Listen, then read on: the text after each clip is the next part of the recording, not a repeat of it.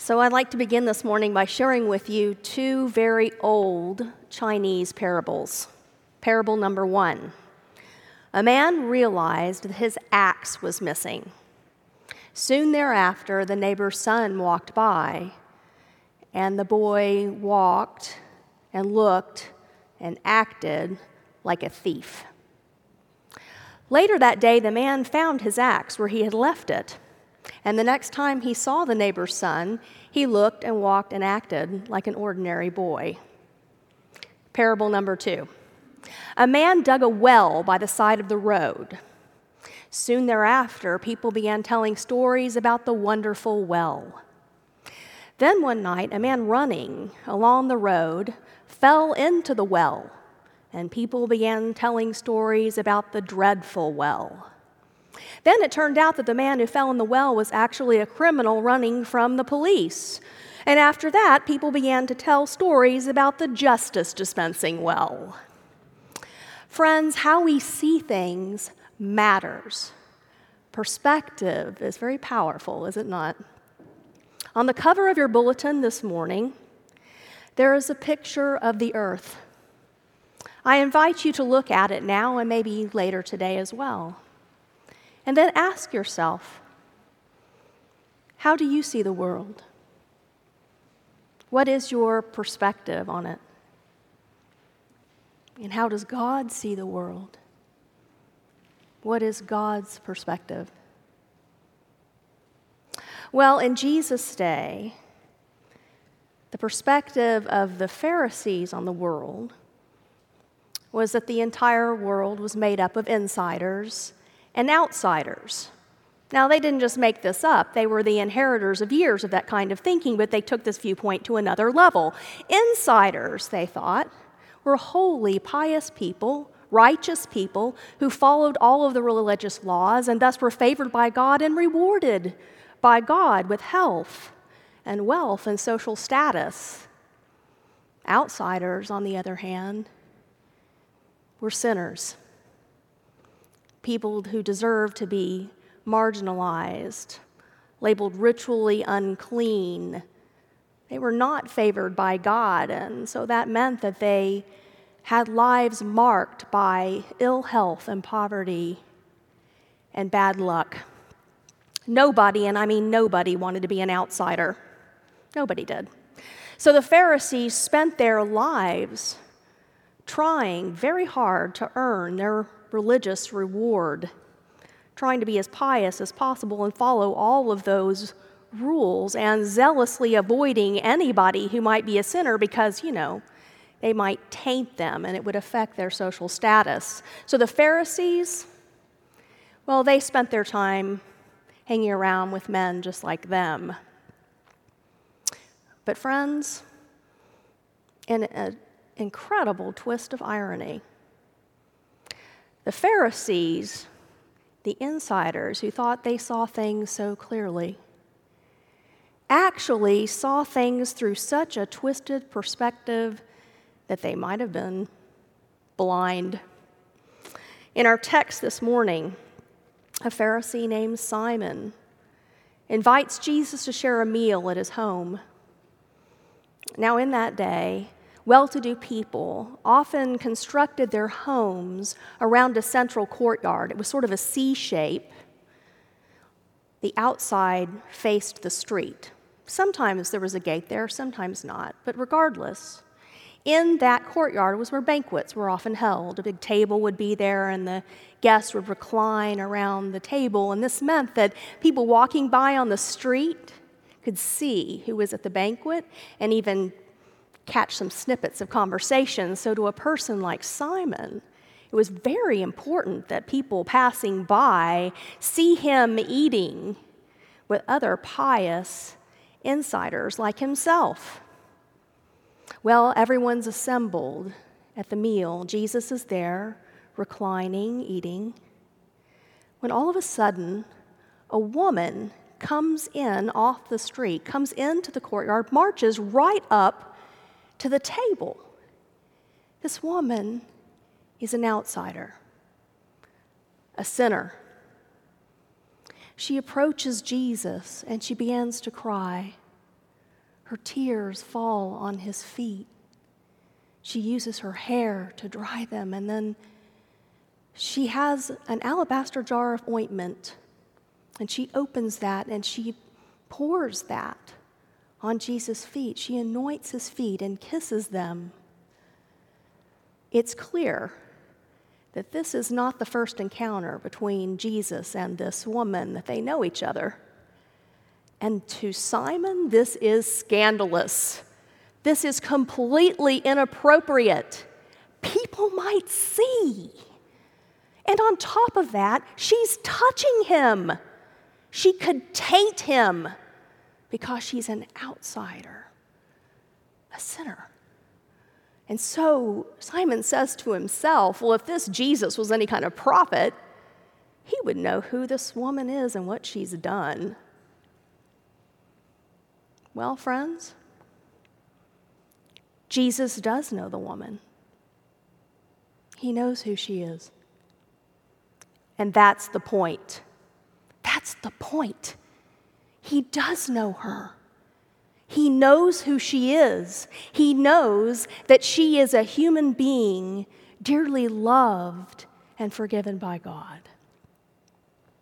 You see, friends, God does not see the world in terms of insiders and outsiders. That might be news to some of us who are still holding on to that worldview ourselves. There are those among us who do believe that God has favorite people. Those favorites are determined, we think, by behavior. You're one of the good ones, God loves you better, and you are thus rewarded. You're a sinner, an outsider, a person who is still struggling to get it right, well then God just scrapes you off to the side, and your life, well, it's affected accordingly. But my friends, that worldview is false. It's false. Again, God does not see the world in terms of insiders and outsiders. God sees the world through eyes of love and mercy. It's not that God doesn't see our sin. Of course he does. God sees all of who we are. It's just that God sees through all that and loves us anyway. God's response to our sin, our brokenness, our humanness is not to scrape us off to the side and label us an outsider, but instead, God offers us a surprising gift of grace. It's like this. Have you ever been loved well by someone in your life? Have you ever been loved really, really well? Well, then you know that it's not that your spouse or your child or your parent or your sibling or your friend thinks you're perfect. They know that you're not. They're not blind to your struggles, your imperfections. In fact, they may be witness to some of the worst things you do in your life. They see all that. But they also see through to your heart, to who you are. And they love you anyway, and they forgive you for your shortcomings.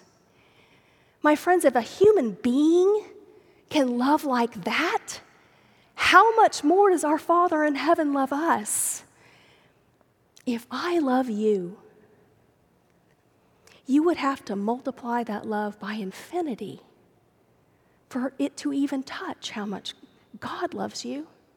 You could take all the love in this room and multiply it 1 billion times over, and it would not come close to the amount of love that God has for you.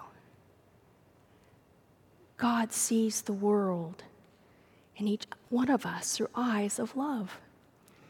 And I wish with my whole heart that Simon the Pharisee could have understood that. But he was too caught up in this worldview of insiders and outsiders. He was so obsessed with trying to earn his reward that it cost him the greatest one of all. Don't you see, friends? Simon couldn't even admit to himself that he needed forgiveness, thus shutting his heart off to the reality of grace and the transformation that comes with it. This is why the text tells us that Simon loved little and why he was rude to Jesus. He was rude, you know. He didn't even offer Jesus the basic courtesies afforded guests at that time, but this sinful woman forgiven, she doesn't see insiders and outsiders. She's been vulnerable and opened herself to the reality of grace. And thus she's able to pour it out to Jesus and indeed to the world. You see, friends, when we get it, when we understand that this life is not about insiders and outsiders, but is instead all about transformation by grace, it changes everything. It changes everything when we can admit that we need forgiveness. When we accept that forgiveness in our heart and we allow God's love to work, we are transformed. We not only understand that God sees the world through eyes of love, but then we're able to see the world that way too. One of my dearest friends is a Christian counselor in the Dallas area. Her specialty is addiction. I really admire her. She's so good at what she does. And she has incredible empathy for her clients, the people she tries so hard to help. It's sacrificial work, that's for sure. There have been many nights that she's been on the phone late with someone calling her from a bar. There are other times that she's had to step aside from a family gathering like a birthday and spend an hour on the phone with somebody in crisis. One Christmas Eve, she spent at the hospital with a couple whose adult son had overdosed on prescription drugs and was in a coma. The empathy she shows is incredible. You know, I didn't know for a very long time that she had been an addict herself. But eventually she told me. She said that at one time in her life, her drugs were her religion. She loved them more than anything. And as a result, she burned a lot of bridges, hurt a lot of people. It cost her a lot of relationships. She stole from her own mother. She did. But she got into recovery. She got into 12-step, and in that process, opened herself to a God of grace. And she realized that she was loved beyond her wildest dreams and forgiven too. And that changed everything. I love the way she talks about this. She says, I just can't get over the fact that I've been forgiven. I just can't get over the fact that I've been forgiven. I wonder if the woman in our story this morning might express it that way. Perhaps she just couldn't get over the fact that she had been forgiven. That forgiveness changed her life and enabled her to pour out grace to our Lord. My friends, I pray that you know this world is not about insiders and outsiders. I so hope you don't believe that. It's not. No, our world is a kingdom being built by grace. If it was about insiders and outsiders, well, then the gospel would be an evacuation plan to heaven rather than a plan to transform the world. And it is the latter. God is transforming this world through love and forgiveness, one person at a time. When John wrote those immortal words, "For God so loved the world," he wasn't exaggerating. God does love the world. God sees the world through eyes of love. God sees you through eyes of love. And if you can accept that in your heart, believe it, and allow it to transform you, well then, you can see the world that way too. Will you pray with me? Most loving and gracious God, we confess that we are inclined to see things in terms of insiders and outsiders, desperately trying to claim our reward. Forgive us, O God. Enable us to see the reality of your grace, the mercy and tenderness with which you view the world.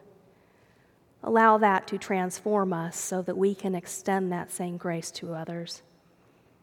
It's in Christ's name that we pray. Amen.